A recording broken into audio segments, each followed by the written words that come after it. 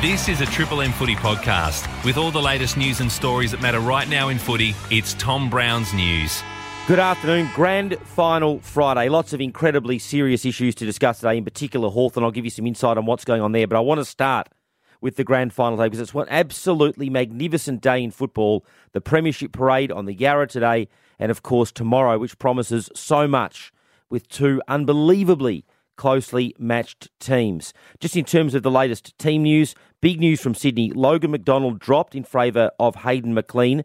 Sam Reid retaining his spot. The Cats will go in unchanged tomorrow with Parfitt, O'Connor, Menegola and Segler all in contention to be the medical substitute, which will be named in the hour prior to the first bounce. Imagine being one of Parfitt, O'Connor, Menegola and Segler sweating on a potential grand final spot and possible premiership medallion. It's going to be an incredible watch, that final Geelong team tomorrow. So many stories are going to come out of tomorrow. Patrick Dangerfield, one of the most decorated players in football, one of the most celebrated, hasn't won a flag. Joel Selwood going for his fourth flag. Jeremy Cameron came to Geelong to win a flag. Could happen as soon as tomorrow. Chris Scott, his career so far as coach could be bookmarked. Flag at the start. He's always copped a pretty hard rap from some Geelong supporters, despite their incredible prelim finals record. He could cap that off and continue that with a second premiership tomorrow. Sydney, an incredible story in itself. Buddy Franklin playing on. Andrew Pridham, their chairman, has been on the board for 21 years. In that period, they've appeared in 6 grand finals and won 2. There's something infectious about Sydney's culture. It's an incredible culture, the Bloods culture. I've witnessed it against Collingwood twice in Sydney this year. I also saw them a couple of weeks ago knock off Melbourne. They are a formidable outfit, Sydney, with incredible spirit within the group. After the games, they have this song ritual within the rooms. I heard it from outside the rooms last week. They get stuck into the tunes. They're just a really infectious unit, Sydney, who've got all the attributes to knock off Geelong tomorrow. It's going to be an absolutely incredible grand final. Of course, Robbie Williams featuring as well, Gil McLachlan and Delta Goodrum. And Gil McLachlan referencing on Fox last night that Robbie might have cost north of $1 million. So I'm looking forward to seeing that performance pre-game tomorrow as well. It's going to be a great, great grand final, I'm sure. The Saturday Rub, Friday Huddle, Sunday Rub, Midweek Rub, Tom Brown's News and all the footy podcasts you need are in one place. Subscribe to Triple M Footy on the Listener app or wherever you get your podcasts. The latest on Hawthorn, what I'll do here is I'll go through what Gil McLachlan said on Fox 360 last night. I'll then go through my interview with Phil Egan, who wrote the Hawthorn report. I interviewed him one-on-one yesterday, Phil, and then I'll just try and give you a snapshot on the latest of what's going on today in terms of what I know. Starting with Gil, he indicated last night in summary, and I'll get to the grab shortly, that he's going to stay on until now this investigation's complete, or he certainly indicated that. He's looking to finalise the panel, the independent panel that will investigate this, the 4-person independent panel. The AFL still don't know the complainants involved. The complainants are in the process of appointing Arnold Block and Liebler, in particular Leon Zweier, to representing them. So the AFL at the moment only have a redacted version of the report with the names of the complainants, because obviously they want confidentiality struck out. So the AFL is obviously trying to get in appropriate touch with the complainants, working now through ABL at this stage. Gil's spoken to Clarkson and Fagan over the phone, I presume, this week, offering them support and obviously explaining there's a process in place. Gil's also spoken to prominent Indigenous players, I think on a phone hookup on Wednesday night, offering them support and to give them guidance through this process. But first off, Gil was asked in particular whether there's additional aspects to this report and more information. I obviously need to be careful. It's a confidential report. I'd say there was actually more in the papers yesterday and more substantive stuff than was in the report in many extents. But there's also some additional pieces in the report that haven't come out. So I think the flavour of what you read represents accurately the flavour of what's in the report. And this was Gil's response on whether he'd stay on as CEO pending the outcome of this investigation. I met with, obviously, KCs and senior people today as part of the interview process for the panel and asking how long they think this would take, and it's months, a couple of months, or you've got to run this to ground. People have to be available to talk, all of those things. So there is certainly an issue about whether it would be appropriate for me to leave with this on foot. The allegations are that serious, and people's livelihoods are at stake, and there are people who've suffered great trauma who need to be worked through this. And I feel that is, the responsibility for all that does sit in the remit of this office ultimately. Now, I spoke to Phil Egan yesterday. You might be familiar with Phil because he played 125 games for the Tigers. He also runs a business called Binmada that looks to nurture positive relationships with individuals and companies. In effect, they do a lot of work in the Indigenous education and community space. Not just that, but obviously includes that. Now, Phil is being moved by this investigation. I could tell that yesterday. He'd been personally affected by the interviews which he conducted, and he was shocked with some of his findings, he told me. But in particular, what I wanted to do was ask him some questions that I think a lot of the audience will have. For example, why Chris Fagan and Alastair Clarkson weren't interviewed as part of his process and his Hawthorn report, and this was his detailed response. The terms of reference of the review simply was to concentrate on the First Nations past and present players, staff and their families. So that was very strict. We had a very narrow, laneway to stay in, and that's what we did. That's what we did. We had no access to non-Indigenous past players, coaches, or staff.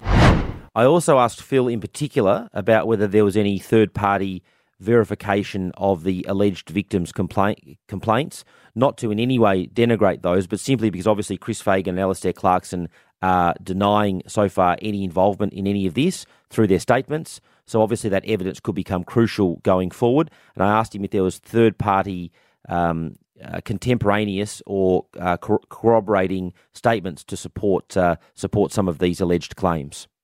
The first part of your question, Tom, is as a researcher and my colleague Dr. Megan Catrack-Harris, we stand by the findings.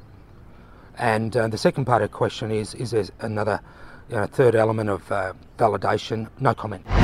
Just on this third-party validation, it was put to me yesterday that there is a development coach or an assistant coach at Hawthorn at the time that's prepared to corroborate all or aspects of these claims. I haven't spoken to that person. I haven't read the report, so I don't know if that's contained in the report. And I stress that Clarkson and Fagan have absolutely protested their innocence, so it's difficult to report on that at this stage. But I put that to Phil, as you heard there. Also put it to Hawthorn, getting a no comment. The report is confidential yesterday, so that's got to play out as to whether there's independent now verification of these reports, which I guess the investigation will look into. Just in summary, this is the issue today as I see it. These situations, vilification situations, are about the alleged victims. That's very much what I'm told from, Indigenous people will tell you that. That's, it's all about what they want by way of rectification. The separate issue for the AFL is Clarkson and Fagan and verifying it from their perspective. Clearly, the AFL is trying to get an independent process set up today, which I think the alleged victims will agree to. But the issue for them is, as I understand it, there's no necessarily right of cross-examination in that AFL process, even if it's an independent process. And maybe the best forum for this might be a court forum. So it's going to be very interesting to see when and how this independent investigation is formed, and it's important what the alleged victims want. They don't necessarily need to submit to an AFL process. They're not playing football. They've told their story to Phil. So it's going to be interesting to see how this all proceeds today. The AFL is trying to get this panel in place, and I'm sure the panel will want to get to the bottom of what's going on. But, this is also about the alleged victims and what they want to do. And it will be interesting to see if they want to go through a court process or want to submit into the AFL's process. So that's what the AFL is trying to work through in good faith in the background. There's definitely a push now for other clubs to conduct their own racism investigations, to unearth any issues or go through that process. I think Eddie Betts has commented on that on Fox this week. The Herald Sun asked clubs that question yesterday, and Sydney responded, I saw, saying that they're very proactive, Sydney. They said that we've already formed a subcommittee, we're going to form a subcommittee with Michael O'Loughlin to consider this situation as to whether they need to conduct further investigations. So I think there's a growing push on clubs, and I think there'll be leadership from some clubs to conduct similar investigations, I guess, to what Hawthorn's conducted and to what Collingwood started, which was the Do Better report. So in that instance, Collingwood got on the front foot in that regard. Hawthorn has as well. Sydney's considering what they'll do under Michael O'Loughlin, and the question certainly being put to clubs at the moment. Bringing you the latest in footy news before you hear it anywhere else. This is Tom Brown's News. Collingwood, they've increased their offer to Jordan De Goey to 5 years. I reported on Sunday night at the Brownlow that what had happened was St Kilda had offered a 4-year deal. Collingwood's deal was 2 years plus 2 years with conditions like good behaviour and all the rest of it. Collingwood's now, you have to say, in response to St Kilda being, well, I presume, right in this, or at least sort of in this, that they've increased their offer to 5 years. So I put that to Ryan Vague, his manager, who's done a good job in all this in the end. He's got 2 clubs chasing Jordan De Goey 4 weeks ago. No one wanted him. That's a bit of a figure of speech, but you get my drift. I've made the point. Collingwood's increased that offer. St Kilda are in that all as well. Look, Jordan's expected to say at Collingwood it's obviously an attractive offer, but at least officially, Jordan hasn't made his mind up yet. Also, James Hird spoke yesterday, really publicly, broke his silence, publicly for the first time since applying for the Essendon job. Spoke at a lunch, I was there. Hirdy explained the rationale behind why he applied for the Essendon job. It included, obviously, an element of redemption, but also because he thinks he can do the best thing for the club. He's absolutely keen to coach the Bombers. Having said all that, hasn't heard back on the second interview this week, which I wouldn't say is a great sign at this stage. I don't think he's been kept abreast of the situation from Essendon's perspective this week, but perhaps he could get a second interview, but it's looking increasingly unlikely. Adam Uze spoke to the club on Wednesday, as I reported. I was out at the Bombers, and also I think they'll speak to Brad Scott post-grand final, the AFL football boss.